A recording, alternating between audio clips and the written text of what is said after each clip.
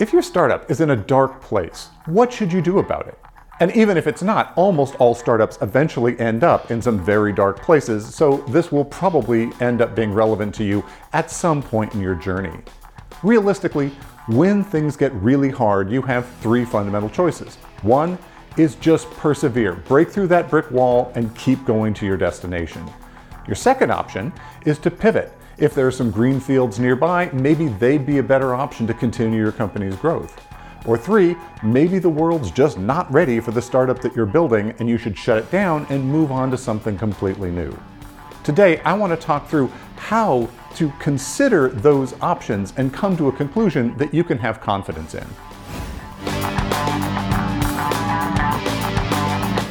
Welcome to Feel the Boot, the science of startups. I'm your host, Lance Cottrell, and I'm here to help you navigate the nearly vertical learning curve you're going to encounter as you go on your founder's journey. I know what it's like, I have been there myself, and I have helped countless other founders. This episode is part of our Running Your Business playlist, and I'll put a card up in the corner so you can see the rest of the episodes on this topic. We have all kinds of playlists about running a startup, getting started, fundraising, perfecting your pitch, running your business, things you need to know about being a founder. Everything that you need to be successful on your journey. I'll put links to everything down in the description. So, when you hit the dark times in your startup journey, times when you're unable to raise any funds, right, the angels are not investing, you're not growing, you're maybe losing customers, the technology is not really working, you can't get that product out, you need to decide what to do. Do you continue on? Do you pivot to some new direction? Or do you fold up shop? A close friend of mine has been going through this exact problem just recently. So they had a company that was a hardware play and they were building out this device. Unfortunately, between COVID supply chain issues and some other technical hurdles, they weren't able to get this device out to market, and it was going to take forever. Clearly, there was no immediate path forward for them in that direction. Fortunately, in connection with building out this device, they'd been creating a marketplace, and the marketplace in the meantime had been starting to grow and see some real traction. They were getting a lot of success with their marketing efforts and getting the cost of acquisitions to a reasonable place, and so they thought maybe that's where we need to go. But as they ran down that path as their new primary focus, they eventually realized that the unit economics were never going to work out for them. Reselling their kind of products had such a slim margin that in general, they were losing money or only making pennies on each transaction. It was certainly never going to be something that would grow this to be a venture fundable business.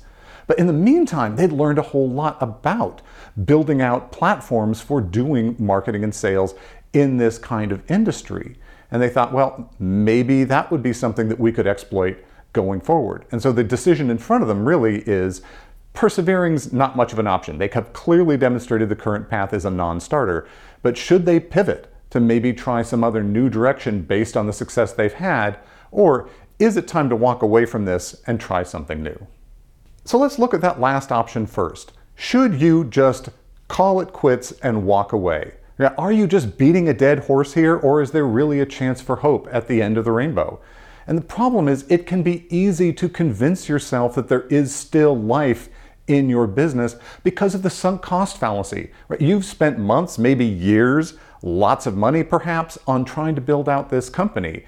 And it always feels like, oh, if we just did a little bit more, maybe we could get there. And the key here is to really look hard at that from a realistic perspective. Can you prove that it has a chance of working? Or better yet, can you try to prove that it won't work? Really work hard to demonstrate that this is a non-viable model, because if you succeed, you should definitely walk away right now. I've seen companies that keep going, keep pivoting, keep readjusting until they've been around for maybe a decade, and they've got huge amounts of dead weight sitting on their cap table. Enough previous investors and founder dilution that new investors really aren't interested in getting involved in the company. It can be a poison pill for your business and really make a strong case for shutting things down and starting again. And if you do need to shut down and start a new business or even go back into the job market, don't feel too bad. Remember, the vast majority of startups fail within their first couple of years, so you're in good company. And it's really not held against the founder when you're looking for money in future rounds, as long as you failed for reasonably defensible reasons, not sort of stupidity or fraud. So for my friend, their cap table is actually in pretty good shape. They have some strong intellectual property that they can leverage. They are able to radically slash costs and downsize to allow them to continue to try this experiment for some significant amount of time. So at the moment, closing up shop is not their obvious choice. Now that we've reached about the midpoint of this episode, I want to make the usual YouTube ask. If you're finding this content interesting, please like this episode. It tells YouTube to show you more of this kind of content, and it helps the channel substantially. If you've been watching a number of these episodes, I take it as a personal favor if you would go a step further, subscribe, ring that bell, and leave a comment letting me know how you have dealt with dark times in your startup and what other topics you'd like to see me cover. It makes a huge difference to the channel, and I really appreciate it. Thanks. So, there's no light at the end of the tunnel that you're currently going down. But as you look around, it looks like there's some light down the next tunnel over and maybe some really tasty green fields just beyond that. So, it's worth considering whether a pivot is a good option for you. The danger here is that fields that look green may turn out to be as difficult or worse than where you are now. The problem is, you know where all the minefields are in your current market space. And when you're going to someplace new without understanding it in depth, it looks attractive and looks easy, and it won't be until you get into it that you really understand how difficult that path may be with respect to what you're doing now. The key then is how quickly can you validate this new direction? Can you do some simple experiments or some testing of the waters to see whether this actually looks like it will be a more attractive direction to go than where you've been going? Because you don't want to sink some huge amount of time, effort, and money down yet another dead end. So validate as early and as cheaply as you possibly can. So for my friend, they see an opportunity to take all these tools and learnings that they built up on their marketplace and turn it into a SaaS tool to help out all of the other merchants in that same space.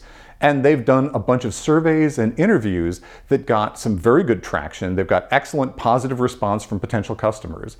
They were able to easily reach large numbers of customers who were happy to fill out those surveys. So that indicates that the cost of acquisition will probably be pretty reasonable.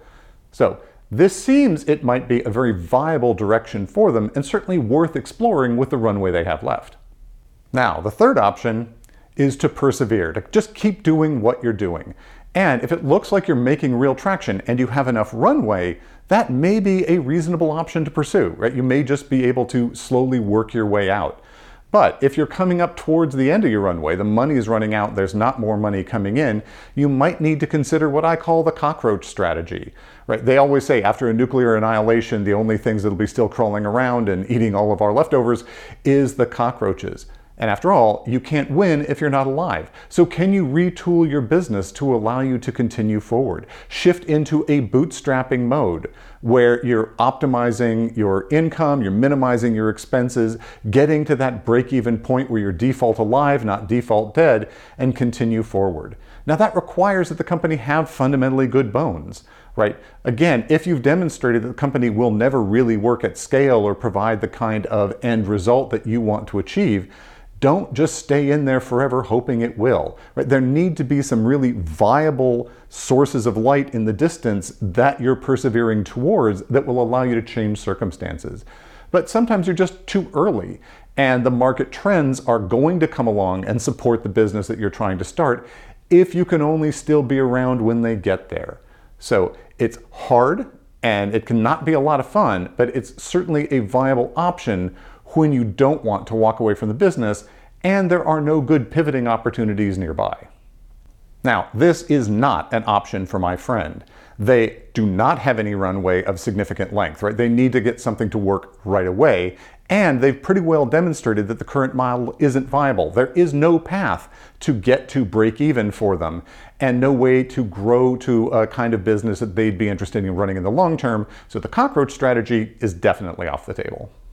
So, what did my friend end up choosing? Well, there's very little downside to pursuing this pivot direction. They've cut their costs to almost nothing, and they can get answers to whether or not this is a viable direction in fairly short order, just a couple of months. So there's not really much downside to exploring it, and there's good potential. The market they're exploring looks like it has a very large total addressable market. So if this works, this is the kind of business that they'd want to be in. So it has the potential to be very interesting. So they're going to explore this, but they're also very cognizant of exactly what their cutoffs are, what they need to see by when to make the decision of whether this is a viable direction. And if they don't see that, they will cut bait and move on.